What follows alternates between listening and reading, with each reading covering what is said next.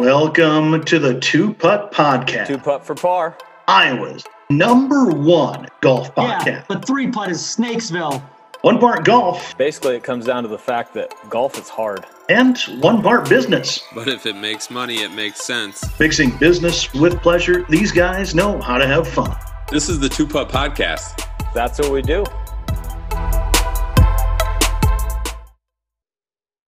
Two putters, welcome back to another episode of the Two Putt Podcast, Iowa's #1 golf podcast. And we are so glad you're with us. We're so glad to be back. Little time away. Schedules are crazy, but Ryder Cup is coming, so we had to get on. We had to bring on an extra guest to help us out, break this whole thing down. We'll get to Trost and all of his expertise here. Before we do, guys, how's everyone doing tonight? We got to catch up a little bit. Steggy, how's the golf team? What's good on that end? We're just rolling along. We played 2 tournaments. We hosted one, played really well as a team. Just played over in Galena last weekend in the Midwest Region Classic. Got 3rd out of 24 teams. So off to a good start to the year. I got a busy week though coming up. I'm trying to figure out how this is going to go. We play Sunday, Monday at Loras College's invite, and then I'm hopefully going to the Ryder Cup on Tuesday and Wednesday, and then we play Friday and Saturday in our home invite, and then we play on Sunday. So I don't know how I can schedule a pod next week if we could. Are you going to be married after this week? A lot of golf. Yeah, she knows what she signed up for. Okay. Actually, I had to run it by the boss first, so she said I'm covered, so it's good. Better keep up the honeydews around the house, so stay on the good side. So, Lee, how are things at your end? Busy time of the year, fall sports in full swing. Had an opportunity to get out and play it all? Well, I played with Trosty a couple of weeks ago. I guess I don't even know how long ago it was. Trost, how long ago was that? It was probably 3 weeks ago now. Was it that long? Yeah, it might have been. Yeah, I don't. It's at least it's 2 or 3 weeks for sure. At least 2. Yeah, I don't remember the last time I played. I'm playing in a little 2-person Ryder Cup on Sunday with Travis Johnson at Woodland Hills. So that'll be fun. So maybe I should swing it before then sometime. Might not be a bad idea. So 2-person, 27 hole, right? You play the executive 9 out there.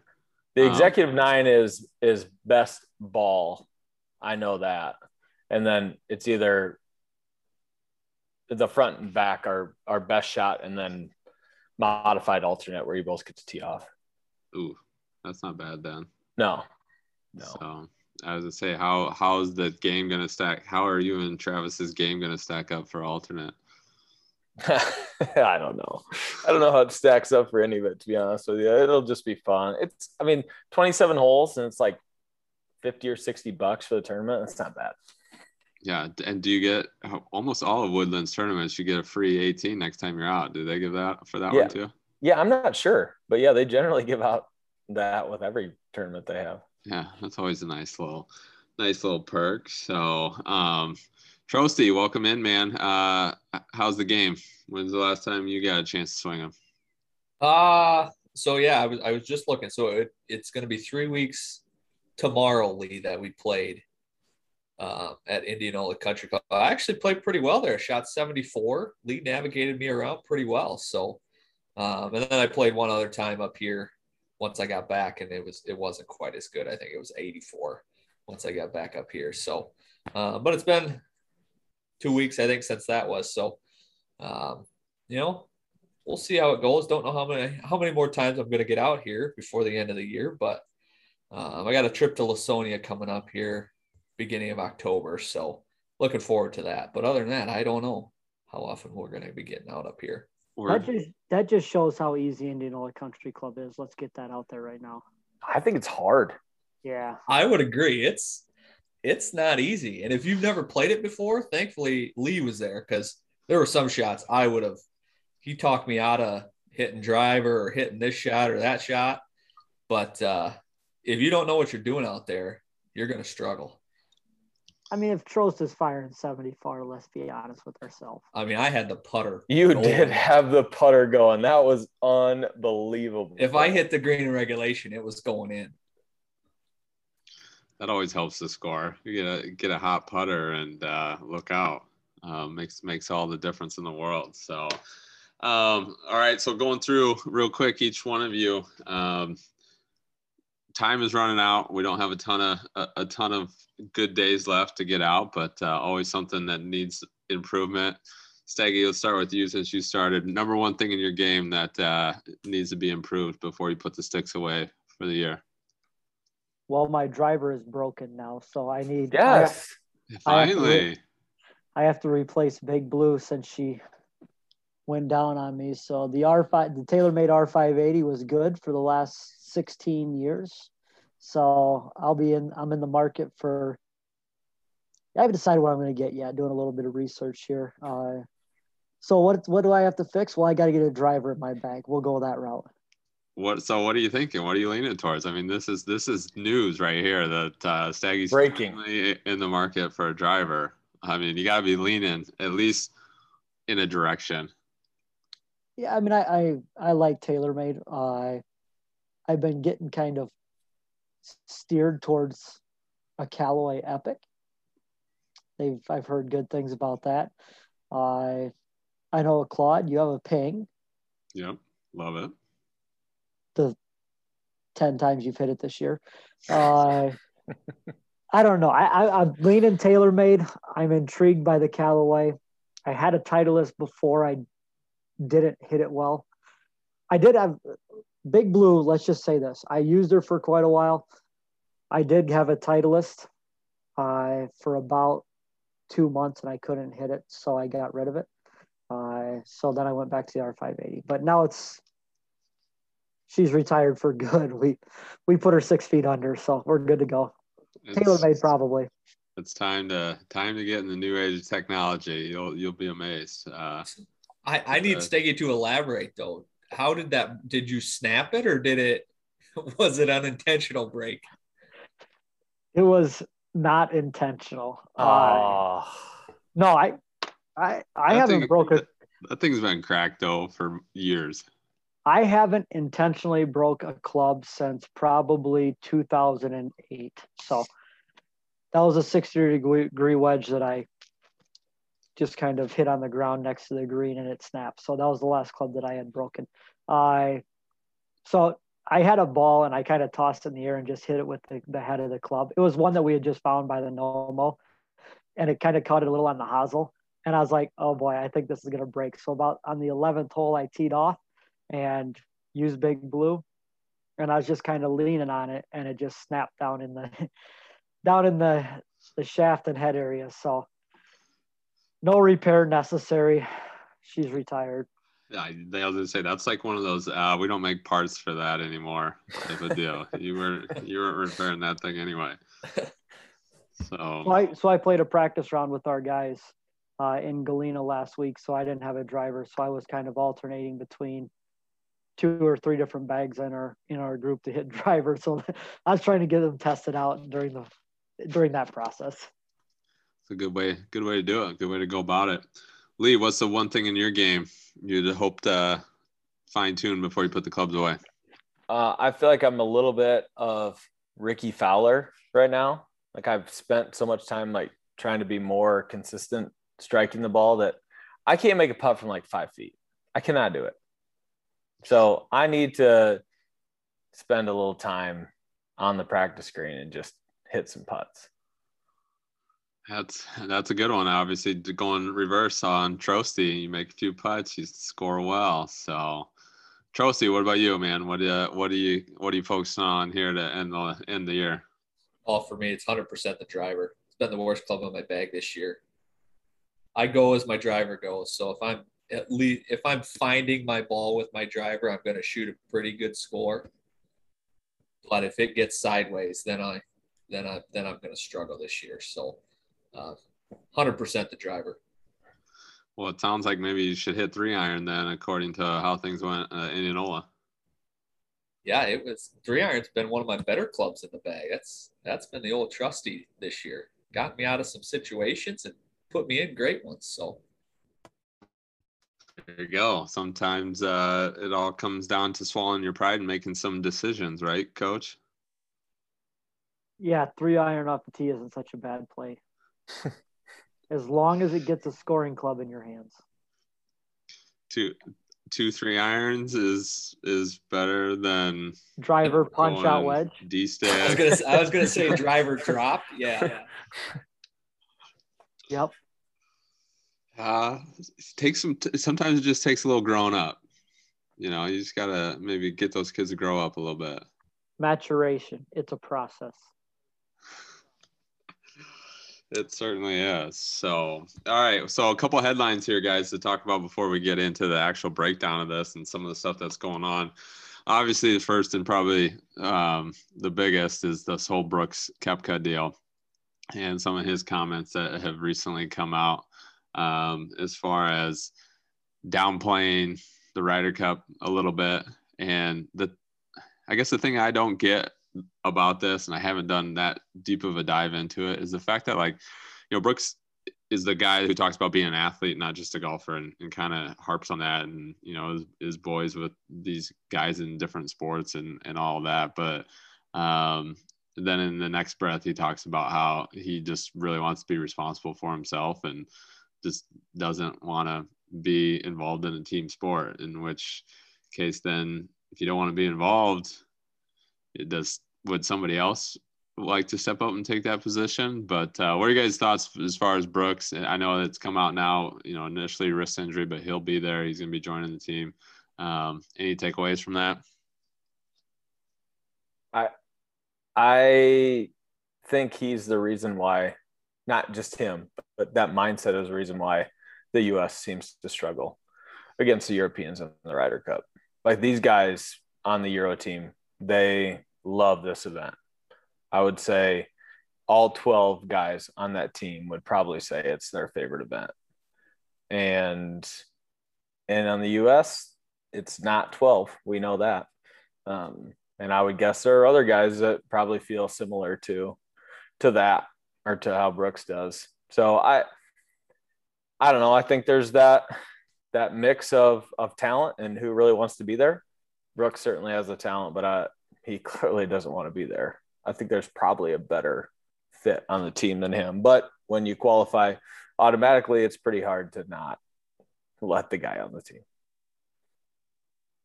Yeah, Brooks' his whole shtick he's got going on here, that this tough guy, that's Brooks. It's concerning going into the Ryder Cup for sure, because you look at the U.S. team and it's like, who do you pair with them? I told Brian earlier who you pair with them. Bryson. He can have his mangled hands. Brooks can not want to be there. We'll just throw those two, the sacrificial lambs, and then we'll try to win all the other matches. If those two are playing in the same group together on the same team as partners, how close do they get to each other each hole? I don't think we have to worry about social distancing there. I would say throw them in the 4-ball together. They can do their own thing, compete against each other. Hopefully that helps them out. They can come out with a dub. I'd love to see them play alternate, to be completely honest with you. Well, I don't know if anybody wants to play alternate shot with Bryson. I might, because I can't even come close to hitting a ball within 150 yards of him. So I'd like to play alternate shot with him, because I could put him in some pretty bad spots. I think that's what they would do, because they would be like, watch where I put him. I think Brian's trying to talk, but we can't hear him. Yeah, he's trying to throw in some knowledge, but it's not coming through for us. So I feel like those two would just try to, sorry for the language, fuck with each other, though. Oh, which would be fun. Can you hear me now? Yeah. All right. Yeah, no, I think it would be fun. It'd be fun to see those guys together. And like you said, if nothing else, I mean, just sacrifice one group as opposed to splitting those guys up and sacrificing two groups. But So, and obviously with the whole Bryson deal and mangled hands working on the long drive or whatever the hell he's doing, it's such a joke. But as long as we're talking about that, so if these two / weren't available, or if we found a way to get them off there, who's next? Who got snubbed on maybe the captain's pick that we would maybe like to see on this team? Kevin Na. Honestly, I don't know if they got snubbed, but my next two I'd pick are Billy Ho and Kevin Na. I would hate to play Kevin Na in match play. Besides that, he's way better than me. I'm saying if I was really good, he would drive me crazy because he makes everything. So, and then Captain America, obviously not available, or we don't know what the deal there is. I mean, so say Captain America is available, Kevin Na, Billy Ho. You get to pick two of those three. I think if Reed wouldn't have gotten sick, I think he was in. And then you're doing the Berger Scheffler dance and figuring out which one of those two is going to be in. A fully healthy Patrick Reed has to be in the Ryder Cup. He's exactly the guy that we're talking about that does want to be a part of that team and is going to grind out how many ever holes he's able to play, as opposed to maybe those other guys that are like, whatever, I'm going to go win the next Masters. Yeah, I don't know. I haven't looked at the Ryder Cup standings enough. Been a little tied up with things, so I can't exactly pick out. I know Webb Simpson would have been not too far down the list there. He was like 13th, 14th, somewhere on the points. But I don't see Webb being a guy to pick. So, I mean, I would rather pick Kevin Na over Webb based off of this year, the way they're playing currently, kind of the form that they're in. So, I don't know. That's a tough call, but Reed would be in my opinion, if all things were healthy and on point. Webb's form has been really bad for quite some time. Yeah, I would agree. I'm out on Webb. You bring him in to babysit anyway, and we're good. We don't need that. So him and all his kids. Yeah, well, and then he's like if you look back at his pairings, he always gets the worst, wildest cowboy that has to be paired up with Webb because they hope that he can like calm him down. But it's just, I mean, he's always been with Bubba and Reed, and so I don't know. It's just Steggy. I mean, Kevin Na player comp, it has to weigh into you wanting him on the squad too, right? I usually make everything I look at too, so I can relate. I mean, I'm not a big Kevin Na guy, but you can't argue with his results and what he's done this year. I mean, what he went out at the Sony, and then obviously played exceptional at the Tour Championship at the end of the year. I mean, on a course that doesn't necessarily fit his style either. So, I mean, I think that kind of shows that just his ability to get around and play any course and play well at any course is impressive. So now would have been fun to see because he'd give you that walk it in from 6 feet when he's burying a birdie putt on somebody to get you fired up. So I'd like to see a little bit of that action rather than a little bit of, I don't know, Scotty Scheffler or Berger just kind of like, oh, whatever, look at you and whatever. I think Scheffler had to be in though because they need some youth. Like they have to start building Ryder Cups for the future too, and he's a guy that's going to be around. I think he was going to be in. I do think Scheffler over Berger is my if it came down to those two guys, I would take Scheffler over Berger. I thought the Berger ship has sailed for me. I'm not a big fan of that guy's game or him in general. So he's really good. But yeah, I agree with that. I mean, I think I shared with you guys my dad's feelings on Berger just from his experiences with him. He's not the most polite guy in the world to even his own teammates, the guys that he has in his inner circle. He doesn't seem to treat very well. So I'm out on Berger. But the other guy I'd throw out there is a young guy, and I don't know if I necessarily have a great reason, but he's had a decent year, is Sam Burns. Another guy that he can bomb it. And again, back to Lee's point, just a little bit of youth on the American side. He's kind of an up-and-comer. But him and Kevin Na, I mean, because I think about whatever year that was, Ian Poulter just got hot with the putter. And it was so infuriating because he literally made everything he looked at. And that's something Kevin Na could come in and just piss people off by just rolling in putts. That's every Ryder Cup with Ian Poulter. What are you talking about? Yeah.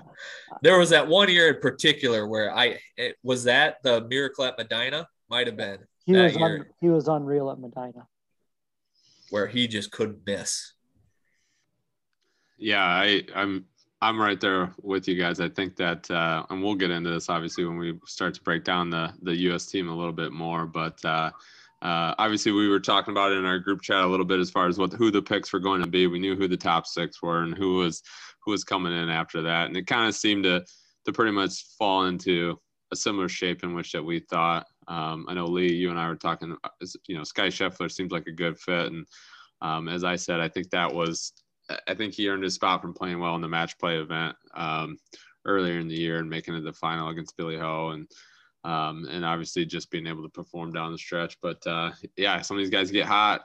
Kevin Na. I mean, that's one of them that would be interesting to see what happens. But regardless, let's go. It's Ryder Cup. It's going to be a lot of fun. And so with that, let's jump into a quick break, and then we'll come back and talk about Whistling Straits.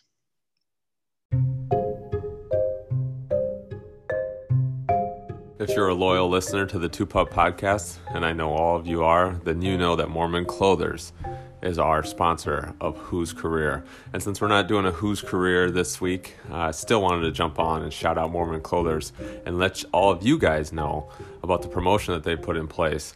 So now when you go on and you shop at Moorman Clothers and you put in the code 2PUT Podcast, actually I think it's just 2PUT, just put in 2PUT, you will get 15% off and free shipping. So it's a no-brainer now. Jump onto Moorman Clothers, check them out, put in our code 2PUT, get some sweet gear, get free shipping sent to your house, taken care of the way that you should as a loyal listener to the Two Putt Podcast. Hit them up, Moorman Clothers, Mason City and Ames. All right, welcome back, Two Putters. Our Ryder Cup week. We're excited, looking forward to it. Some of us, two of the 4 on the pod, have plans on going and checking out and taking in the excitement.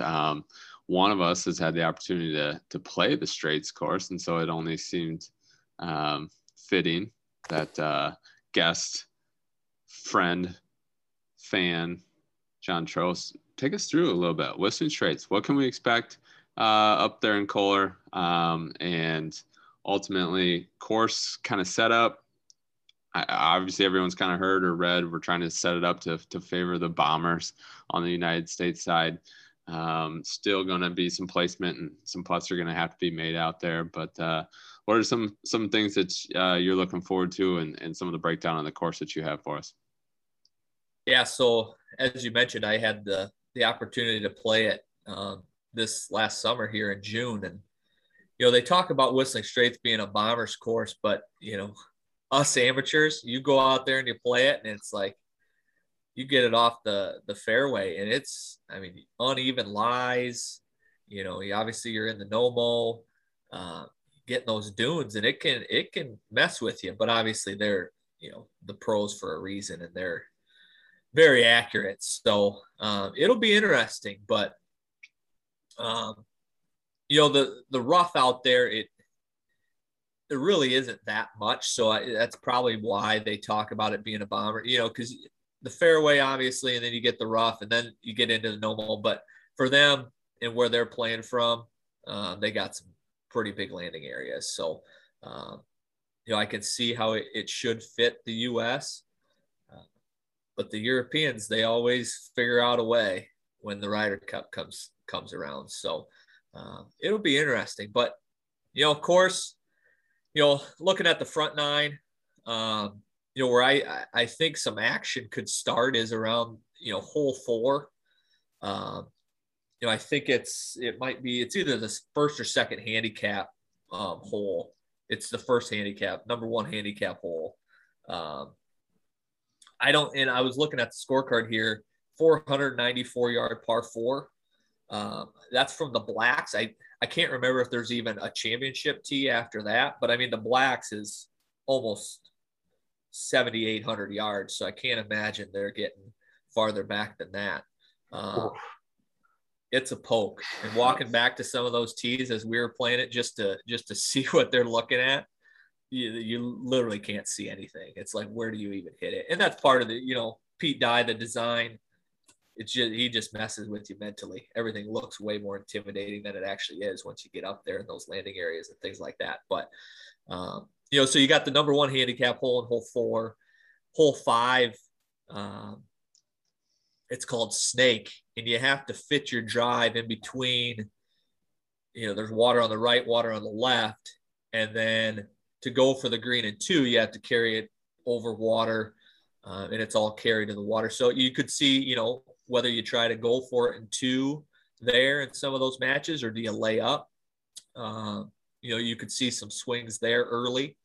And then you get into hole 6, and Steggy, when we go, we'll have to walk over there, because depending on where the flag is on that green, it's either a drivable par 4 if the pin's up, or if they put it back, there's no chance you go for it off the tee, because I'm not kidding. The bunker that guards the back of that green is the steepest bunker I have ever seen in my life.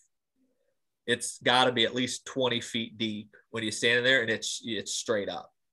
And it's only about, it's the circumference of that bunker is probably 3 yards by 3 yards. But that green back there is probably only 10 yards by 10 yards. It's a small section of that green. So that pin will be back there. So it'll be interesting to see what guys decide to do, when they get to hole 6, because that could swing a match one way or the other, early on that front 9. So, and then hole 7 that's the infamous John Daly, where he chucked his club into the water. The thing about Whistling, the par 3s are what really make that course. But from a Ryder Cup standpoint, I don't think they'll, they could create a little bit of drama, but it's more the scenery on those things is what makes those really nice. So I don't think they'll come into play too much from a match standpoint. But that's kind of what I had down for the front 9. Back 9, there's not too much going on, and we were kind of talking about earlier. Hopefully some matches get to the 18th hole, because that hole makes the entire back 9. Long par 4, you're hitting back towards the clubhouse. The green sits down in a little bowl with the clubhouse kind of overlooking everything. And like when we played it, they have a bunch of chairs up there where everybody that's playing, they kind of are sitting up there having a beer or whatever, kind of looking over, watching guys come in. And what was nice when we played it actually is we teed off just before lunch. So by the time we got around, it was close to dinner time. And they actually had a guy playing a bagpipe up by the clubhouse as we were walking up 18, which was pretty sweet. So, well, yeah, it's Steggy. Have you ever been on property? No, sir. The thing that'll be interesting is the spectators. I will say it's not the greatest course to watch from, just because there's not great places to stand with all those dunes and whatnot. So it'll be interesting to see what kind of the reaction is, from the fans of being able to see the action and things like that. But that's the one thing I took away after finally getting to play it was it's a heck of a lot easier to walk as a player in the fairways than it is for those spectators outside. So, it'll be interesting to see what Steve does, Stricker as the captain, and how exactly he goes to set it up. But definitely looking forward to the week. It's going to be a great week, obviously, for the state of Wisconsin. And it's just going to bring a lot of excitement to the area. So looking forward to it. So obviously a big part of this is going to be weather. We're moving into that time of the year where you could have wonderful weather. We could have wind, we could have rain. It could be cold. It could be a lot of things. And so that's kind of hard to know or predict, but I guess specifically from a course layout, how many of them run then along the lake, and how big of, I mean, obviously if the wind's blowing out there, every hole is going to be impacted, but the ones along the water, is it 5 or 6 of the holes that run along there? Yeah. So it's, 1 doesn't go. 2 is where you get your first glimpse of the water. All the par 3s are along the water. So on both 9s. So hole 3 is a par 3 that runs along the water. Hole 4 runs along the water. So it's really 2, 3, 4 on the front. And then 11, 12, 13, and then 17 on the back are right along the water there. So that kind of goes back to the whole setup of just Whistling Straits in general. They really built it around those par 3s, I think, because all 4 of them are sitting right on the edge. And so you get 2 with the water on your left, and then you flip around and you get 2 par 3s with the water on your right. And 17 is probably the best one out of all of them. I ended up down by the water on that one. The water was on the left, and I was pretty much, if it would have went another 2 yards, I would have been in the water, but she stayed up and almost made a miraculous par save from down there, but missed the putt. So yeah, I mean, you're looking at just shy of half the holes run right along the water there. And you mentioned, obviously, from a spectator standpoint, it is going to be difficult. Not their first time, obviously, hosting a big event like this. The Ryder Cup is always a little bit different because, you don't have every hole being used like you would in a normal tournament. And so you kind of focus in on the first couple holes and moving people through. From that standpoint, what do you see from a grandstand standpoint, where maybe a few potential good spots will be, and then just from a logistics standpoint, as far as getting people in there? Obviously, the area is not something that's heavy populated, but they know what they're doing, and so I imagine shuttling people in and getting some places for people to go. But what do you anticipate with some of that? Yeah, so obviously hole 1. I mean, if you've seen the pictures of the grandstands around hole 1, it's just unbelievable, and how they get those to, how they get those stands even with where they build those things, and the terrain is unbelievable. So 1 is going to just be electric based on the looks of it. And then at least I was there for the 2015 PGA. As I kind of mentioned with 18, it's kind of sits down in a bowl anyway. So then they just build the stands around it. So 18 is going to be have a nice little grandstand. But again, with the Ryder Cup, you never know if they're going to get to 18. So we'll see what kind of atmosphere 18 brings as the week goes on. And then, as I mentioned, some of the par 3s right along the water there, you can sit up there for days, because even when there's not guys coming through, just the views from the par 3s are phenomenal. So those are probably going to be the big areas to hit from a grandstand standpoint, I would imagine. But then, as far as getting people in there, they have, big grass areas just outside property, and then you park there, and then they bus you in to the main gates there. Well, what's interesting, so they have the Irish course there too as well, but when you go there, you would never know. Obviously, there's another course there, but they, for the PGA, they had the huge merchandise tent.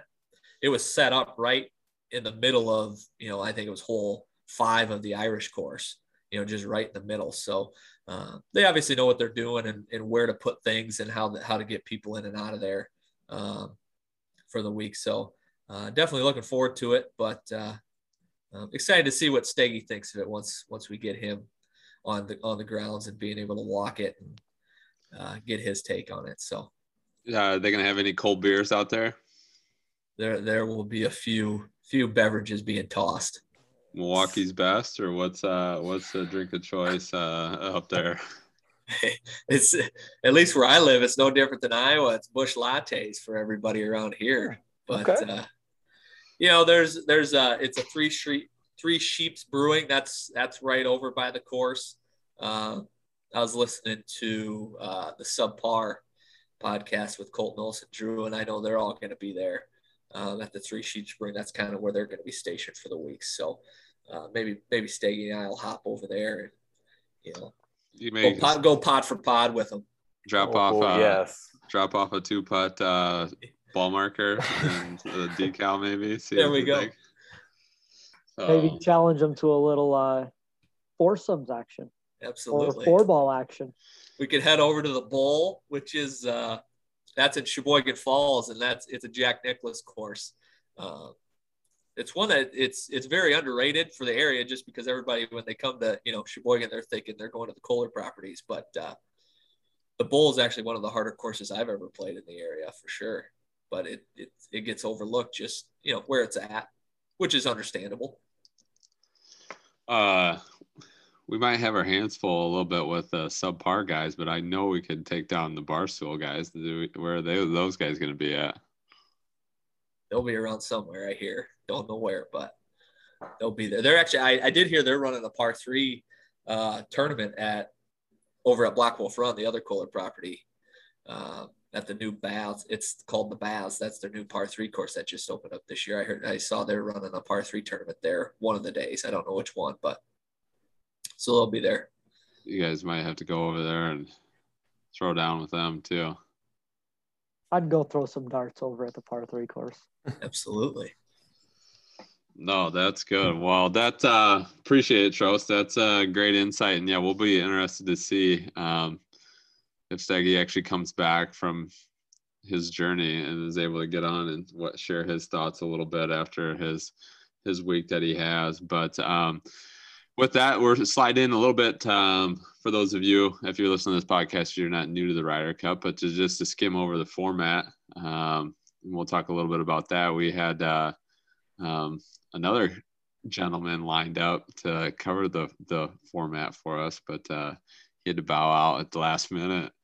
And Scared. So he might be a little nervous about coming on this Iowa's #1 golf podcast. But so with that, Lee, why don't you give us the format as far as what we can expect going out in a couple of the sessions, and then we'll just spitball them here a little bit and talk about obviously the ones that are going to be the most challenging and where hopefully the U.S. can find an advantage in a few of them. So there's really 3 formats, and they just run to the 2, correct? For the first 2 days, foursomes and 4-ball. Is there a certain order they do those in? Honestly, I have no idea. I feel like they'd play alternate second every day just to mess up everything. I feel like you're right. Steggy, you're nodding your head. Do you know, or are you? I believe that's correct. I didn't look for sure. Yeah, it seems like the way they would do it. And then obviously Sunday is 12 singles matches. Yep. But the format is different than everything they're used to doing on the first 2 days, which is, I think, why the U.S. seems to struggle the first 2 days. Singles, they always seem to be fine, right? Because then they're just doing their thing. But the format is kind of what makes the Ryder Cup, because it is team, and that's different than besides that tournament in New Orleans. Yeah. It's different than what they do. So I don't know. I think that's probably always going to be something that we should think about, we as Americans, when we're picking the team, but I'm not quite sure we've figured that part out yet. Let me ask you guys this, and I think we talked a little bit about it with the New Orleans event too. But so alternate shot, how big a difference do you think it makes? Obviously, I know how big of a difference it makes for us, but how big a difference do you think it makes for the pros to hit different ball? So if you're playing with a guy, that plays a Chrome Soft, and you're used to playing a Pro V1, do you think it matters at all? psychologically maybe, but I mean, I think at the end of the day, that's really insignificant. Besides, again, that you're looking down and seeing something different than you're used to seeing. Now, their golf balls are so specific to them too that maybe they do react differently than what they're used to. But you still got to hit fairways, and you still got to hit greens, and you still got to make putts. Bottom line. So we're going to correct this here. It goes foursome, 4-ball, foursome, 4-ball. So alternate shot is how they start the day with the morning session. Okay. 4-ball is the afternoon session on Friday and Saturday. So I'm just going to piggyback on that. It is the psychological thing, I believe. Playing somebody else's ball might look different, have a different marking on it, however they want to approach it. So I think it's more of a psychological thing than an actual, than anything else. What do you think? Obviously, we've all played in plenty of best shots, and you end up hitting a lot of shots that you wouldn't normally hit in your game. Alternate shot is going to be relatively similar for these guys coming in from different yardages than maybe they're used to. Lee, going back to your point too a little bit, is that something that the U.S. just struggles to understand that we're working together, or is it just really that difficult for them? Because it seems like the alternate shot just always – the U.S. comes out and gets a little bit of a slow start, and then are playing catch up the rest of the time. Well, I think it's more of the embracing everything that we struggle with. Not that they aren't going to go play golf. I mean, they're obviously going to do that, but understand before you start that you are going to hit some different shots than maybe you're used to hitting, or that you would hit normally at that course. But it still comes down to they hit shots in a normal round where they don't generally hit it. So then they have to figure it out. And I think embracing that ahead of time, like, okay, I understand this is going to happen. I'm just going to have to figure it out and hit good shots, as opposed to, well, geez, now I get done. Well, we got beat 7-6. I wasn't hitting any shots that I'm used to hitting. Like, we don't care. Like, go hit them. Well, Mike, they're all so good at every aspect of the game anyway. Like, I get there's a difference, but those guys are so good from 80 yards, and they're so good from 110 yards, and they're so good from 150 yards. Yes, they're a little bit better at different areas, but don't tell me that Collin Morikawa, the best iron player in the world, is not really good from all those distances. So, to me, sack up and make a play. Bingo. Well, that's where, when we were talking about potential pairings, before we knew who Stricker's captain's picks were going to be, I thought Patrick Reed would have been a perfect pairing with Bryson, because as much as I don't like Patrick Reed, the dude is a scrambling machine. And for him to be able to get out of any situation Bryson put him in, I thought they would have been a perfect pairing. Now, obviously, he's not in it, so it's irrelevant. But, going to Steggy's point, all of them are good. So they should just be able to figure it out and play together. But I think the U.S. team, their issue is I think even though they're a part of they're still competing against each other.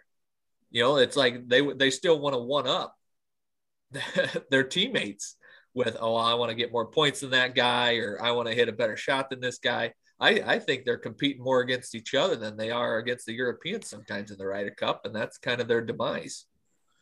Yeah, I would agree with you. Actually, both of you. Steggy, we're just making excuses on why, because on paper it should be a runaway, but we're setting ourselves up because we've seen the last couple and how they've gone. And Trost, to your point, it's the reason why Tiger Woods' Ryder Cup record isn't near the same as his dominant record on tour, and it's hard for those guys to separate themselves. And Lee, to your point, just the buy-in, like they say all the right things and they have fun with each other, but there isn't true buy-in, it doesn't feel like yet. And hopefully hopefully things are set to change here this year, and we have a different outcome. But all right, with that, let's jump into one more quick break here, and then let's come down. Let's break down these teams a little bit. Let's dive into the weeds and talk about a few of these matchups that we can hopefully see from both the U.S. team and the Euro team. WB Realty, your premier real estate brokerage. WB has all the tools and resources needed to make your next real estate transaction your best. Go to WBRealty.com to learn more. All right, welcome back, Two Putters. It's time to break down some teams here. We got to look at, first and foremost, the USA, United States team. And before we get into the actual team, Lee, and some of your coverage that you have, let's take a look at these captains that we have on the squad here. And what in the hell is the point of these guys anyway? I mean, do these guys really bring any value to the team? But we have obviously Steve Stricker, who does actually have legitimate roles. But then Fred Couples, vice captain, Jim Furyk, vice captain, Zach Johnson, vice captain, D3, vice captain, and Phil, vice captain. I mean, what are these guys bringing to the table? Well, Phil is bringing we didn't have to pick you to the table. I would say plain and simple. I mean, there were a lot of people, and we talked about it before, like now that he won, like, is he worth a pick just because he does bring to the U.S. team what they do need, like the guy that can probably, and can play with anybody, embraces the Ryder Cup, like all those things. But he won, and don't get me wrong, a huge golf tournament this year. But that's pretty much it. And he was not good any other time. Dude, those wins on the senior tour, those weren't even technically this year, were they? He hasn't played very much. I think he was trying to make the Ryder Cup. It is. Yeah. So, I mean, Zach Johnson, obviously we're all huge Zach Johnson fans, but is he gonna really dial up the troops up here in Whistling Straits, or what value add is there? I mean, besides Phil, don't all those other guys just seem like Steve Stricker? All those other guys, they just relay results of holes to Steve Stricker through the earpiece. That's what they do. You got this guy, you're going to mentor, you're going to tutor him. Let me know how they did on that hole. Oh, they're one down through two. Okay, onward. Well, I mean, could you imagine like DJ going up to ZJ and be like, hey, what would you do here? Like, oh, yeah, that's a good player comp. Like, Zach Johnson is awesome, but he obviously brings something. They wouldn't have him be that person if he doesn't. But I mean, these guys are a lot different than those guys, the players versus the vice captains, 100 of them. So who's gonna do more? Pick any one of these vice captains at the Ryder Cup, any random day at the Ryder Cup, or Coach Staggy at a golf meet. Who's getting more done? It's got to be Jason. I mean, he can at least provide some value to them. I mean, those guys, unless they can make the U.S. players love the Ryder Cup, there's nothing they can do at that point. Like, they're not, but I just don't see how those guys are going to fire anybody up about the Ryder Cup.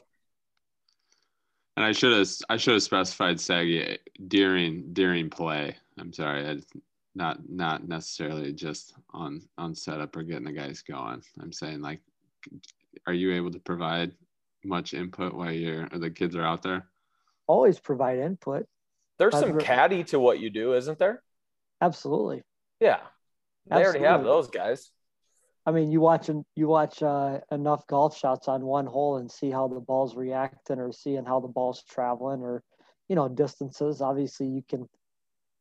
It's not too hard to get a pretty good feel for. Okay, well, it's actually 165 yards to the pin, but it's playing 180 yards. That's not too hard to comprehend based off of watching some shots. So, no, give a lot of input, whether it's well received or not. That can be the challenge, and deciphering that information is the challenge. So you could be a vice captain for the U.S. I was gonna say, so you provide way more value if you're able to help these guys out with what you've seen and what's gone through, versus just relaying scores through the earpiece. Well, and one thing's for damn sure, Steggy looks better doing it too when he's out there. Apparel game is on point. Every picture I see from the Wartburg Men's Golf Twitter page. And you know there'll be one day where the U.S. will lay an absolute egg in apparel. For sure. Who's the sponsor, or is it still Ralph Lauren, or who's got it? Yes, it is. Yeah. And we haven't seen any sneak peeks or anything that I've seen. Have you guys seen anything on apparel? Davis Love had an atrocious sweater on. So that's the only thing I've seen. It was ugly. Is Brooksy going to come out in any mocks or anything, I wonder? They get him a special mock? No. Do they have to cut the logo out of JT's shirt? Yeah, I don't know. That's a good call. It'll That's be a little homecoming for JT. Yeah, right. Welcome back, party. Welcome back, buddy. Yeah, that's that might be a little tough received. So, all right, so let's dive into this U.S. team league. Going through real quick the top 6 automatic selections. You have those on your list. Who are the 6 autos? Yeah, it was Morikawa, DJ, Bryson, Brooks, JT, and Patrick Cantlay. Patrick Cantlay, Player of the Year. Well deserved. Do you guys agree with that selection? No, absolutely not. What? Who else would you have picked? Rahm. This guy on the Euro team by the name of John Rahm. Rambo. I don't get how he's the Player of the Year. He won the FedEx Cup. Yeah, but he still didn't even beat Rahm that week. I mean, I know he finished higher, but he didn't beat him. You can say what you want. He didn't beat him at Memorial either. That's true. And where else did he win? He won out in California too, right? Cantlay. He won 4 times. I don't remember what they all were, but I honestly think the Memorial was the deciding factor. I mean, because if Rahm, if he's obviously stays healthy, he's going to win that. I think he goes on to just roll from there on out, pretty much like he did. Other than the FedEx Cup, obviously, but the FedEx Cup, at least the Tour Championship, to me should be completely separate from everything else. I mean, I get that you earn your place in that tournament or to start, but I mean, to say you won a tournament, but it's not like an actual tournament. Anyway, I didn't like the pick. I thought Rahm was clearly the PGA Tour Player of the Year. This isn't a PGA Tour of the Year podcast. This is a Ryder Cup podcast. Yeah, I know. Yeah. Okay, let's do it. Stay with the Merkins. So those are the 6 qualifiers, then 6 captains picks. Berger, English, Finau, Xander Schauffele, Scotty Scheffler, and Jordan Spieth. And so we talked a little bit in the lead up as far as kind of some of the snubs and Kevin Na and Billy Ho. Obviously Captain America and where he fell on that.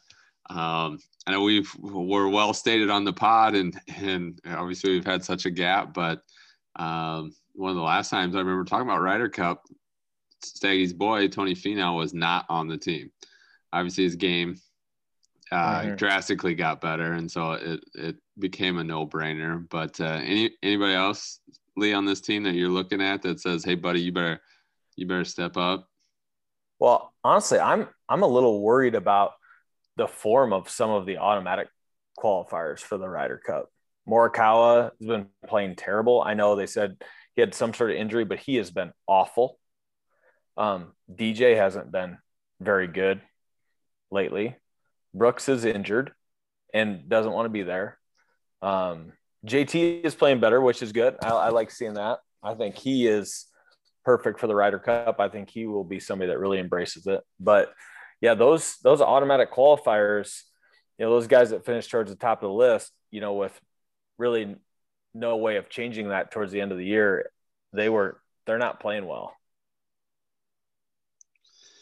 Yeah, it's hard to, I mean, what do you do? I mean, there's it seems like no matter what you do, there's always going to be a loophole and everything. But so as we look at these guys, are there any two or more guys that you're going to pair together that are no-brainer groups?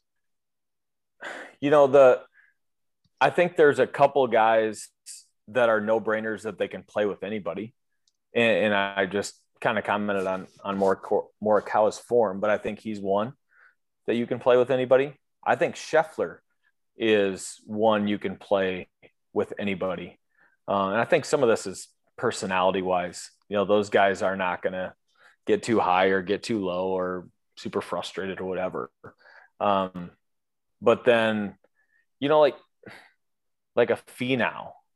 Okay, so what is the right fit for a Finau? Is there a right fit for the format for a Finau?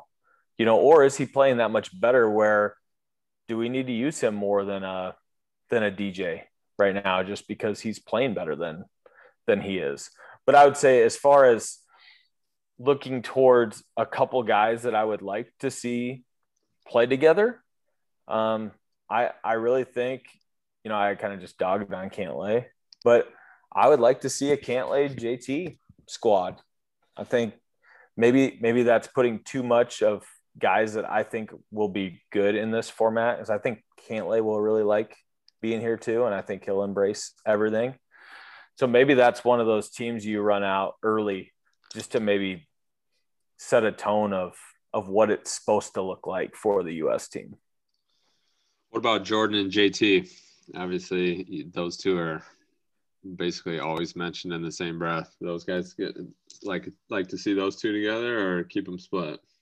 Well, again, I think maybe that's the team that you see how the first day goes.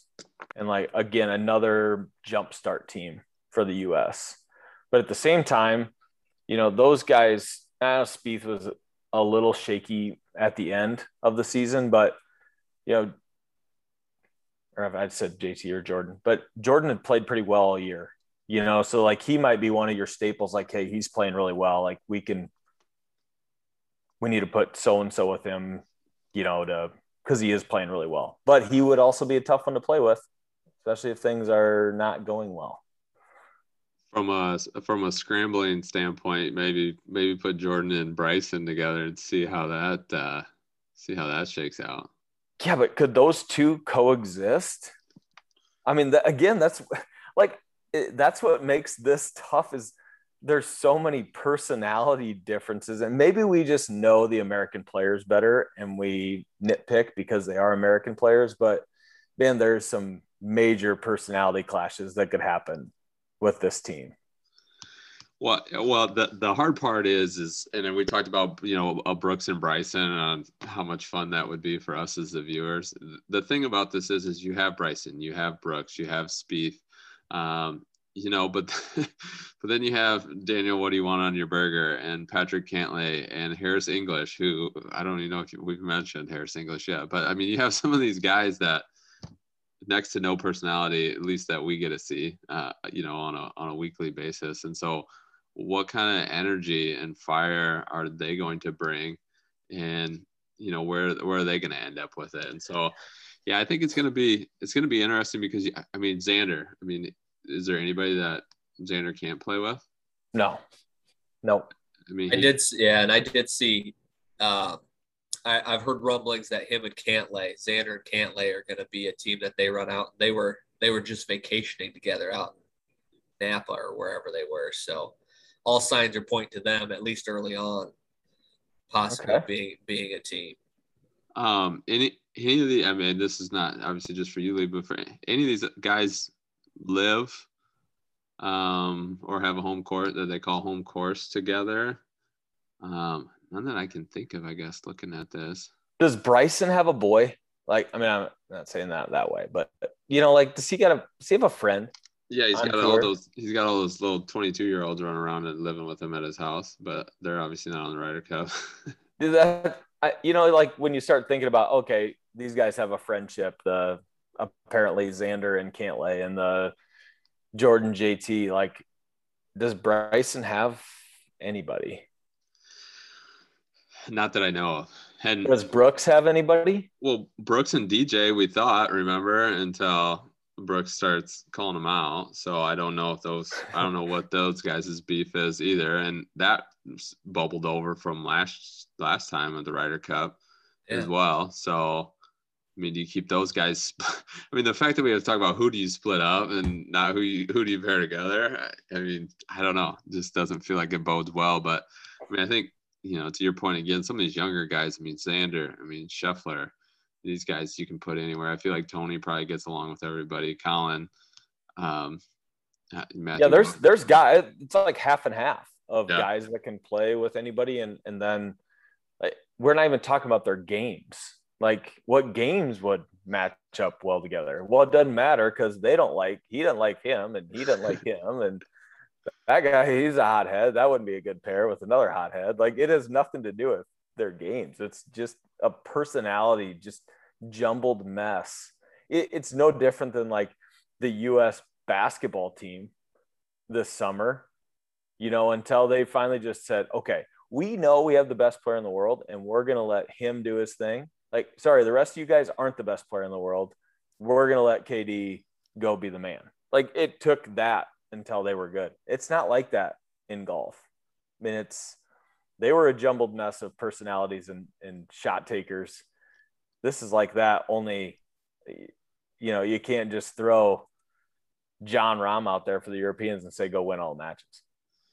Well, and I think even to your point on that with these guys, I mean, we look at these guys' game, is there a ton of variation between what any of these guys do really well? I mean, we talked a little bit, obviously, of a Kevin Na being able to pour in some putts, and obviously Jordan can run as hot as anybody, but I mean, they all kind of do the same thing, don't they? I mean, yes. I mean, they're all really good at golf, but again, that's where, like, it doesn't matter. The games don't matter.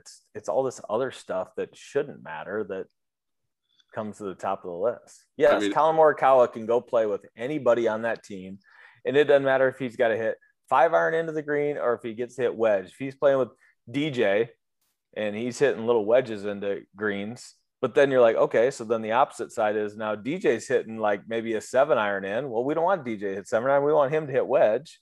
I mean, that's where he's really good. If Finau starts putting again like he did at the beginning of the year, I mean, who do you put out there with him to save him on the greens? Finau, I think Finau, and I don't think a Finau Xander pairing would be an awful thing. I mean, at least you don't have to worry about the other stuff. Like, they'll get along. Who's Harris English's best partner? I think anybody with him too. I mean, he's like sneaky long though. Playing well. Yeah, he's intriguing because he's been playing really, really well. But it'll just be interesting to see once he gets thrown in there how he reacts to the atmosphere of the Ryder Cup, with it being his first one. That'll just be the interesting thing for me, is how he reacts, because to Lee's point, he's been playing phenomenal golf and so consistent that you could pair him with anybody, but it's just how he'll react is the big key, I think, with him. All right, here's my question. Who plays the least amount of matches on the U.S. team? Brooks? Potentially. Yeah. I mean, he just hasn't. I think it's Brooks or Berger. I think DJ. I think DJ is the wild card too. Obviously. I'd throw Scheffler in there too. I'd like to see Scheffler a lot, but I just don't know how much he'll play. They just may need the calming force at some point. Like I'm hoping this starts out well, but what if they're down 3-1 after the first set of matches, and then it's like you feel things start to get unraveled. Like, okay, who's the consistent dude that we could just throw out there? I think you're hoping that that's Morikawa, right? Like let's throw him out there, and who's getting hot. And I think 2 months ago, Morikawa, I'm in. And I almost it's got to be Cantlay and JT. I think JT, he's been pretty proven in these type of events too. I think he's a sure hand. I think the way Cantlay played down the stretch in that FedEx Cup too, I think they're going to rely on him to play some solid golf this week. Yeah, I agree. Or this next week. Okay, who scores the most points for the U.S. this week?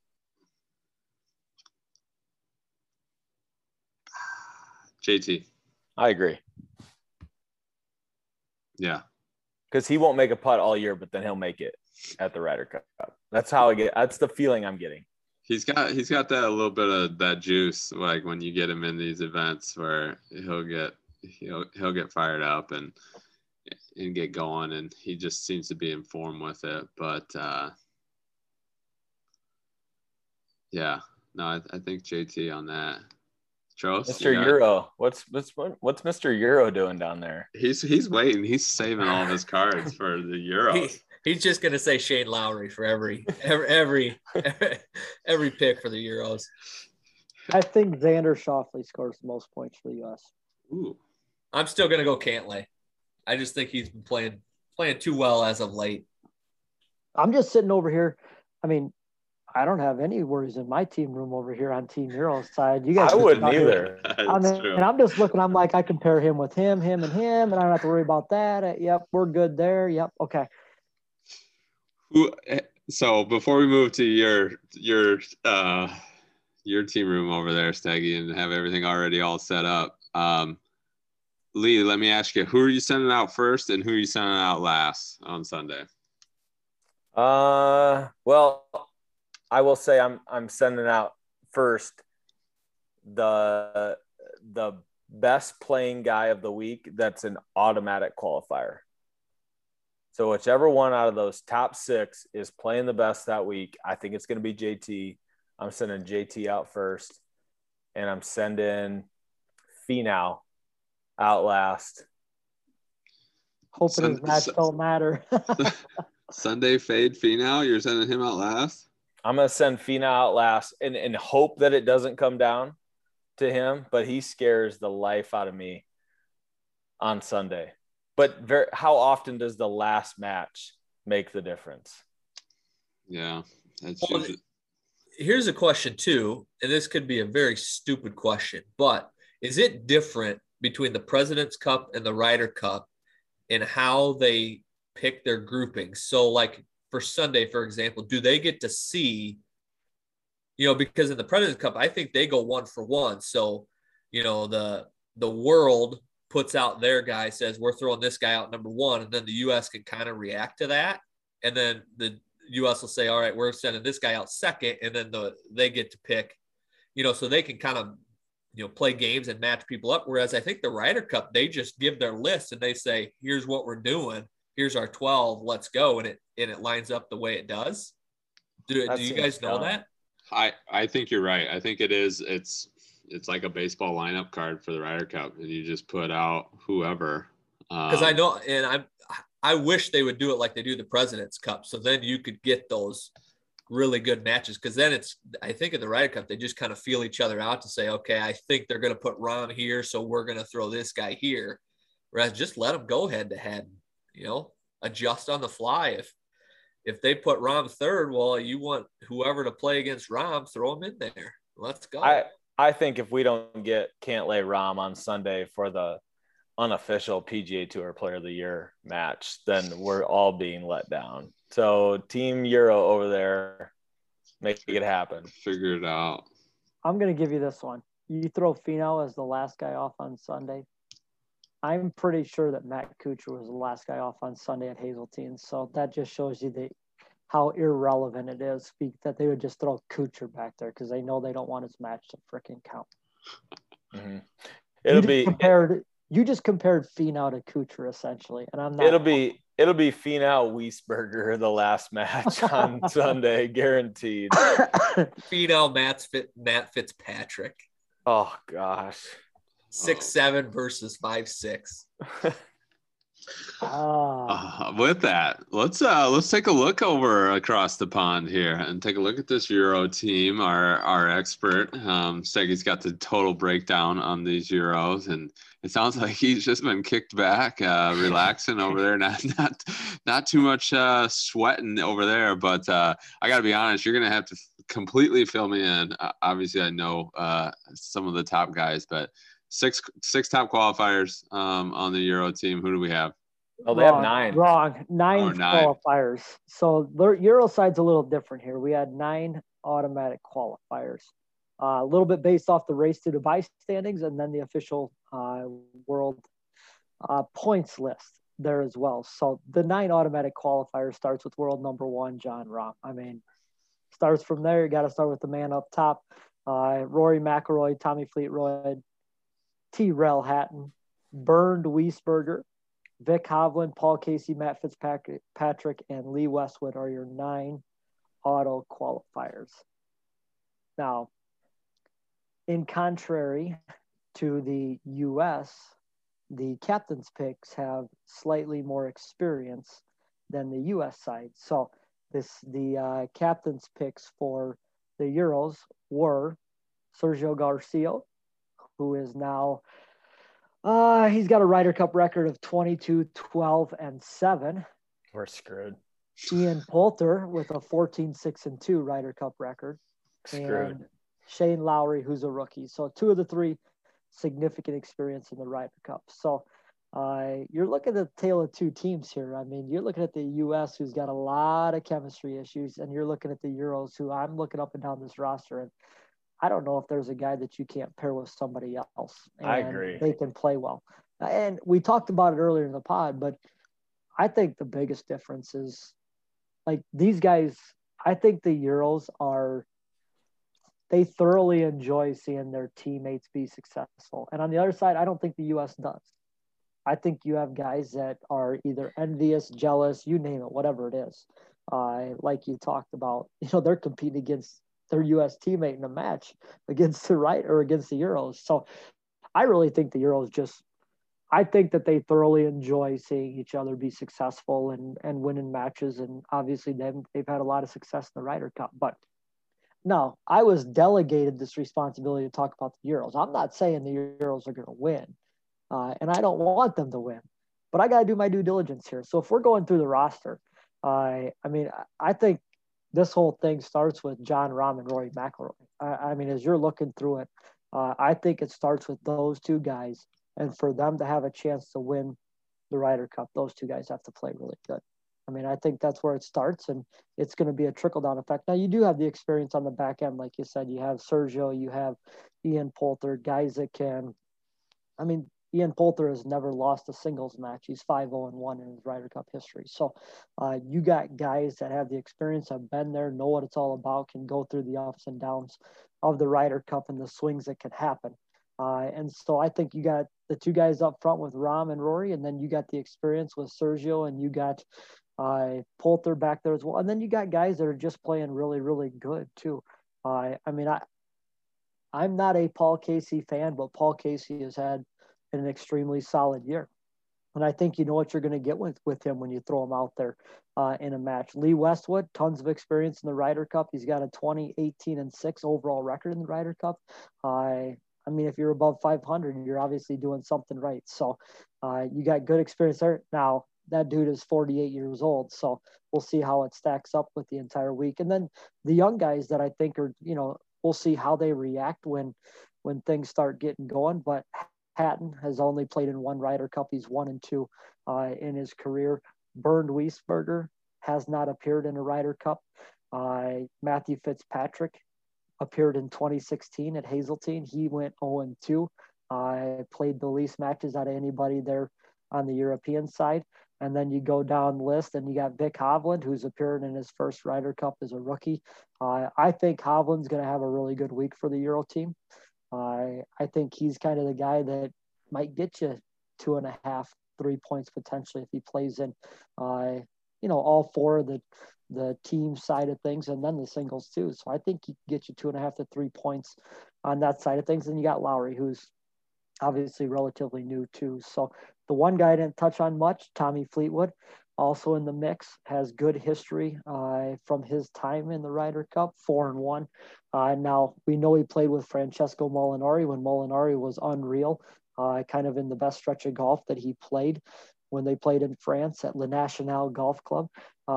So I think Fleetwood's a little bit of, because he hasn't had a great year, I don't think. He did win on the Euro Tour, but I don't think he's had a great year overall from his standards. So, but the thing that I said previously, and I'll reiterate it, chemistry is on their side and something that they have done well over the years. And yeah, the U.S. is a heavy favorite, but I wouldn't be surprised if the Euros jump out to a good start. So obviously it's hard to criticize the success that they've had, but any snubs? Do we have any guys, Robbie Mack or any of these guys that maybe potentially could have earned or should have been on their way if the Lifetime Achievement Award wasn't handed out? I mean, Bobby Mack potentially had a good year, young guy out there, played well on the PGA Tour this year. I think the big name that everybody talked about or has been brought up, Justin Rose, left off the Ryder Cup team. But I mean, in all honesty, I don't feel like Justin Rose is on the same. Yeah, he can play really good, but also his bat has been really bad this year too. So just hasn't been as consistent as we've typically seen Justin Rose be.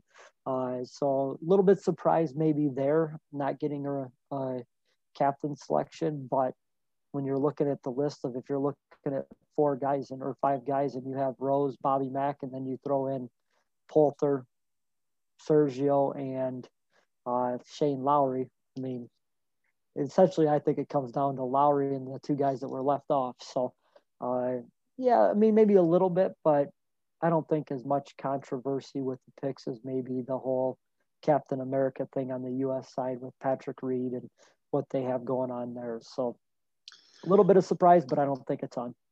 Who seems like the right fit for Rahmbo? You know, like I don't see a bad fit anywhere. Maybe the worst fit for Rahmbo might be Hatton, because they can both run hot at times if they're not playing great. I think you could put Fleetwood with them and they could be really successful. I think you could put Sergio with them and they could be really good. I mean, Rahm might be hitting it so close that Sergio's putter, I mean, it's really bad, but he might be hitting it so close that it doesn't matter how bad it is. He might be able to make those. The one that I do think, I think you could put Lowry with Rahm and those guys could be really solid. For whatever reason, it's just kind of a weird feeling that I get that those 2 guys could be really deadly together. As soon as you said Fleetwood, I'm like, how do you try to catch that lightning in a bottle again and let him just get hot with the dude and just kind of ride the coattails and hit some shots in there? But yeah, that'll be interesting to see who they roll out. What about our guy, Big Dick Vic? Who, I mean, you put him with a vet. Does that make the most sense with one of these old timers? I mean, I think you might see a Poulter Vic matchup together. Poulter bringing the energy. Vic's a young guy that can obviously move it out there quite a ways. Really solid iron player too. And they might be in a foursomes, and if you can get, in a foursomes, and if you can get Hovland hitting approach shots and Poulter rolling in some putts, that might be a pretty deadly combo there. I think you could also see Rory and Hovland together. The one that I wouldn't do is Rahm Rory. I don't think I would have them paired together at all throughout the course of things, and I don't think we'll see that. But I could see Rory and Hovland paired together as well. Yeah, no, I'm sitting here. There's you don't have the personality. You don't have the shit to deal with on this side as I'm going through. I mean, like, oh man, you got to keep these guys split up. It's just a matter of these guys might work better than others. And like you said, you just kind of figure it out as you go along. It feels like you can mix and match those guys as well. And I actually think you're going to see, now that I think a little bit more about it, I think you're going to see Casey and Hovland together. Okay. Steady Casey. You got Hovland, who can obviously be really good, but he had some stretches where he didn't play great. But I think you're going to see Casey and Hovland together. Mark that one down, so that way when it happens on day one, we can check that off the box. I think no question we get Rom Sergio. Team Spaniard. The Spaniards. And if we could trade Brooks for Vic Hovland, that would be good, I think. No trades. You'd have to send over cash. You'd have to send over cash considerations too. So why couldn't Vic have been born in the U.S.? There's no drama with him. He's just what we need for the U.S. team. Yeah, there's no. If I was looking through the Euro roster, where does the drama come from? Maybe Hatton should be an American because there could be some drama there. Yeah, but he doesn't get mad at anyone else. He'll just bash clubs over his own head for his own stupid shot. He'll 7-putt quick, and then he'll move on. He might check a club out in Lake Michigan and move on. You know, he'll get to the next tee and he'll be all right. And those guys are all chummy together. They'll all be eating hot dogs and whatever together, you know, afterwards. I mean, these guys. You know, when the round's over, Hatton is like the life of the party. Oh, he's gonna be killing some Busch lattes. Pounding beers. Okay. Euros win. They're gonna be having themselves a jolly old time. The U.S. wins. You're gonna see Brooks and Bryson over there clinking glasses together, having a beer. Like, what's that U.S. celebration look like? Brooks will be the third match on Sunday. He'll win 2-1, and then he'll just leave. I was gonna say half those guys will be on a net jet by the time the last group comes through. Bryson's got the world long drive competition right afterwards, so he'll be off to that. How much is Vice Captain Martin Keimer going to be able to bring to these guys with his experience at the Straits? I mean, nothing. Let's be real. Those dudes he'll say some stuff, but those guys are going to play their game. He's still thankful that DJ grounded his club in a waste bunker. He probably would have lost that thing. What a joke. Because what was the 3-man? It was Keimer, Bubba, and DJ. I mean, Bubba. So he's just good. It's just a good thing that DJ grounded his club. Do we know how they're playing those? How are they playing? Have we heard anything on the way? Are they playing those waste bunkers? Well, you can ground your club in a waste bunker now. I mean, they will play it. You'll be able to ground your club out there on all of them, unless it's probably defined as a bunker where it's enclosed. I would guess that you'll be able to ground your club anywhere out there. Would be my assumption. And I guess Trost, maybe up to you. I mean, how distinct are the quote unquote hazards versus the waste bunkers? They're pretty defined. Like, you think a hole one's a pretty, I mean, it's a handshake opening hole, but it's just one continuous sand dune up the whole entire left side. But then they have pretty defined quote unquote bunkers on the course too as well. So, the thing with when I played it compared to when they're going to be playing it, there's grandstands up half of the left side of number one. So what I saw as sand is all, part of the stadium. So, or surrounding it. So that'll be interesting. That'll be fun to see what they do. But all right. So Steggy, who are the Euros sending out first if Rombo struggles? You talking about on Sunday? On Sunday, yes. Well, I think Rory's going out first no matter what. I mean, I don't think Rom's going out first. I think Rory's going out first. And I think you got Bernie. Rory, JT on Sunday? Sign me up. I'm in for that. You got either Bernd Wiesberger or Matthew Fitzpatrick going out last is my take on things if you're going Sunday singles. I think it's Rory first. I think you're gonna have Rahm slotted in there probably in the 2 through 4 somewhere. You're gonna have Poulter right in that 3, 4, 5 mix. You're probably gonna have Sergio somewhere in the middle. You'll probably have Fleetwood right there in the middle. I think Hovland's got to be up there somewhere. I would say Hovland's probably up there. Casey's probably in that middle to bottom half. I think Rory's going out first.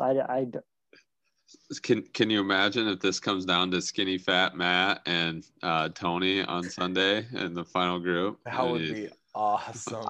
And how about a contrasting of styles if that were the case? You'd have Tony just bombing it everywhere and Fitzpatrick flipping a 295-yard driver out there and then just scrambling his butt off. That would be wild. That's for sure. So who do you got scoring the most points for the Euros? You were throwing some numbers out there. 2.5. Who do you think is going to score the most? Paul Casey. Cool. Paul Casey's going to get some favorable matchups. I think he's going to be paired with some good players, and he's going to play solid, and he might be on an upset or two for some matchups. And he's going to get paired against Daniel DB Straight Vivin on Sunday and just take him to the woodshed. Let's be at least honest with ourselves here. Paul Casey had a better year than most of the guys on this team individually. Absolutely. I mean, it's not like he needs to be paired with Jon Rahm to go win some matches. I mean, there would be guys probably on that team that would say, I want to be paired with Paul Casey with the way he played this year. He had a better year than Fleetwood. He had a better year than Hatton, Wiesberger, Fitzpatrick, Westwood. I mean, if Rory wouldn't have won at Quail Hollow, you probably would have said Casey had a better year than Rory. But since he won, you probably give the nod to Rory. I mean, he had a better year than Sergio. He had a better year than Poulter on tour. Yeah. Oh, for sure. Yeah. Who's gonna find themselves in the clubhouse drinking the most Guinness because they're not playing? Bernd Wiesberger. No love. Lee Westwood. Yeah, he's on the how old is he now? 49. He's on the 49 fade because he's been hot. He had a good run right away. My distinct memory of Lee Westwood is at the 2016 Ryder Cup at Hazeltine during the practice round. He was standing on the 9th tee. People walking probably 70 yards in front of him. Just spectators walking. That's where they crossed. And he just firing balls into the 9th fairway.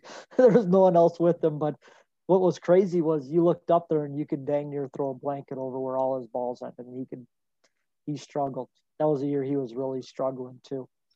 But he was just firing balls over top all the spectators. Do you think that there's a chance that this Euro team gets boat raced, though? I don't think so. They're going to be able to hang? Yeah. I don't think there's a chance. I don't think either team – I mean, as many flaws as there are personality-wise with the U.S., I mean, they're still – the most talented team. What do you consider boat raced here? Like 18-10? That would be a boat race. Yeah, that's maybe 16, a little not. Yeah, maybe 16-12. Yeah. I mean, I think team chemistry is worth about 2.5 points. So I think the U.S. wins, but I think it's going to be. I think the U.S. scores 15. All right, so you have the U.S. winning. Are they ahead or behind going into Sunday? I have them winning, tied. Being behind on going into Sunday. Tied. Trost, who? I have them down going into Sunday. U.S. wins. Sunday comeback. BC? Yep, same. Trosty. Losing. I mean, I'm going out on the limb here saying tied. That's doesn't happen very often going into Sunday. That's like plus 700. I knew you'd come with the odds on me on that one. Here's a question for you. What about guys. you? Hold on, Lee. What do you got? I think the Euros are up on going into Sunday. I think the Euros win. Oh, I do. I don't want them to win, but if I'm like, I definitely have my betting hat on. Like the number for the Euros is far too good to not bet on it. Well, that's different than saying it's gonna win. I mean, I hope I'm wrong with the personality thing, but I do think the talent versus team thing, like in a lot of sports, I'm going to take talent and just hopefully it figures it out. But there is something different with this. And until the U.S. can figure out a way to manage those personalities, I just think it's a tough matchup and a tough format for them. We might have to have an emergency pod on Wednesday after I see with my own two eyes how the U.S. dynamic is. Who's walking with who? Yeah. How many practice round groups will the U.S. have? 10. 8. Bryson playing by himself. Koepka playing by himself. They'll all be playing by themselves. And the Euros, Jordan will be the only one playing together. Euros will be playing in a 12-some. Yeah. The Euros will be just straight rolling down the fairway like it's 8:30 on a July night. Yeah. And they join 5 groups together. Yeah. Yeah. So let's hope talent wins. I hope talent wins, but I'm nervous. All right, so we have 3-1 on our to win predictions. Both teams combined here, taking both squads in. Who's the top performer? Who do you like it coming out with the most points or winning the biggest matches? Because they could end up with about the same points. Who at the end of this, who are you going to say if they're awarding an MVP, regardless of if their team won or not? Who do you think? Well, I said Xander was going to win the most points on the U.S., and I said that Casey on the Euros. So one of those two. I'm picking the biggest or highest point scorer for the U.S. and Euros, and that's why I'm going. Xander and Casey. Lee, what do you think? Who's going to be? Who are we going to remember the 2020 Ryder Cup? Are they still calling it? Is it going to be the 2020 Ryder Cup? Yeah. Who are we gonna remember? Be like, dude, that guy. I think this will be the time that we look back and say, man, do you remember Vic Hovland's first Ryder Cup? Okay, Trosty, what do you got, man? From a U.S. standpoint, I'm struggling between JT and Cantlay because one of those two I think is going to get matched up against Rahm quite a bit. And so I think whichever one doesn't is going to have the most points on the U.S. Weak answer. Go try again. Well, so yeah, you kind of dodged the question a little bit. So, I mean, we can't sort of remember one of those guys. Like, who are we going to remember? You're going to be 2020 Ryder Cup. Remember when Rahm kicked everybody's teeth in? Like, what are we going to say? What's the takeaway on Sunday night? I kind of want to agree with Lee that Hovland's going to be a story from the Euro side. But if I had to put money on it, I think Cantlay's going to keep rolling. He's going to will the U.S. team to victory. That would be awesome. And then Berger makes the putt to clinch it. That's what's going to happen. That ain't happening. Daniel, what do you want on your burger? If there was a jacket on the line, if they gave a Ryder Cup winning jacket, maybe Berger would have a chance. He tends to do well in those events. Plaid. But he loves it. No, I think I agree with the Vic Hovland.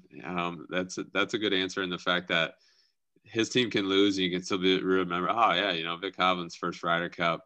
But I mean, not to specifically say one person, but I think that the this is I will say I'll give you the name if you need one, but I think this is going to be the one where you're going to be like, man, there was some dysfunction, but the United States figured it out. I think this is the year that we're going to be like, okay, finally was able to put it together, and maybe it's just because the guys are going to play well and they have way more talent. But I think just to stick with the theme that I've kind of been saying, I think this is the year that that JT starts to step up and be that guy where it's like, all right, Ryder Cup, JT's the one. He's going at these guys and getting some tough wins, and you put them with Jordan and it's gonna be exciting. And so sometimes it's not always the best golf, but the most exciting golf that we remember. And so that's where I'm at with it. But all right, any other takeaways, things that looking forward to that you're gonna remember, that anything that our listeners need to know before we cut out and start preparing for the Ryder Cup, guys? Sorry, go ahead, Steggy. I'm just gonna say I'm gonna be crushing that merch tent. So if anybody needs some merch, let me know. I'll be right there with you. One thing I was going to ask you guys was, is 6 captains picks good or bad for the U.S.? Would you like there to be more captains picks or less? Because like as Steggy was rattling off the Europeans, they only get 3, and that's what the U.S. used to have. Stricker got 6 this year. Is that a good thing or a bad thing? Well, if there was more captains picks, it would have been the same group of guys, right? Because you're not turning down the last 3 auto qualifiers, correct? Right. I mean, if you're going 9 captains picks, you're not taking both Cantlay, one of the last ones that was auto, and I mean, you're not taking those guys. So I guess what would you think about having more captains picks? What if he was captains picks 12? Do you eliminate 12? Yeah. Like, do you eliminate the qualifying, the point system? Do you kind of go, I mean, now all of a sudden, I mean, we're talking about some of these guys that have obviously qualified and that we're nervous about, but I don't see, if you had 12 captains picks, how you would not take Morikawa or DJ or. I know, but do you not take a Brooks then? Do you not take Bryson? He's saying, do you not? I mean, do you though? I mean, I think that's a legit question. After what he said, but he already said it after he was picked. I mean, true. It would have already. He said it after the picks would already have been in. So. But is that something like, if these guys are they able to, get a finger on the pulse of what's going on and be like, hey, this dude's just not really into this? Like, do you take a page from the Euro and find, hey, these 2 guys play together really well, regardless of, maybe you eliminate some of the craziness that's going on by, having a Billy Ho in there that plays well with somebody, or that is playing hot at the end of the year. I don't know. The only thing I don't like about this is that how many ever there are, we only talk about like the first few in the points standings that are the snubs, when I wish we would just give us 10 guys and then you just pick 2 whoever, and let's like quit saying, well, how do you not pick the 11th guy, or how do you not pick whatever number it is? Like, that's the only part that I don't really like, because this one was such a long points gathering system that somebody that's in that list, I mean, at the end of the day, who cares? We want to get the 12 guys that we think make the best team, so I don't know. To me, I almost like less captain's picks if we're going to do it that way, and just say, all right, you got to make it to this number and then you're in, so we can stop saying, well, geez, how didn't I get picked and I was number whatever? Like, just either say pick them or don't pick them. As little controversy as possible, I think. Yeah. So just 12 autos. 12 autos, play your way in. Give me either do it or don't. 10 or 11 autos, and then you get the last man standing. Yeah, no Ricky Fowler sponsors exemptions into the Ryder Cup. I mean, Ricky was on the short list for me if I was picking. I'm surprised he's not a vice captain. I'm taking him ahead of Webb Simpson, who was 13th on the standings. So be gone, Webb. Be gone. Oof. I don't think tell you Webb was playing that bad. Yeah. I was going to say, I mean, jeez. But all right, guys. Well, that does a little bit of a marathon here. If you stuck on with us for this long, we truly appreciate you listening and following along with the journey. We're going to be excited. Well, like I said, stay tuned for whatever emergency pod or whatever comes out of the results and how the Ryder Cup shakes out. And boots on the ground, obviously with Trosty and Steggy, get an opportunity to go over there and get some insight. Maybe break a few stories on Twitter too. So if you're not following us on there, make sure you jump on Twitter, follow 2Putt Pod. As always, this is Iowa's #1 golf podcast, the 2Putt Podcast, and we'll catch you on the next tee.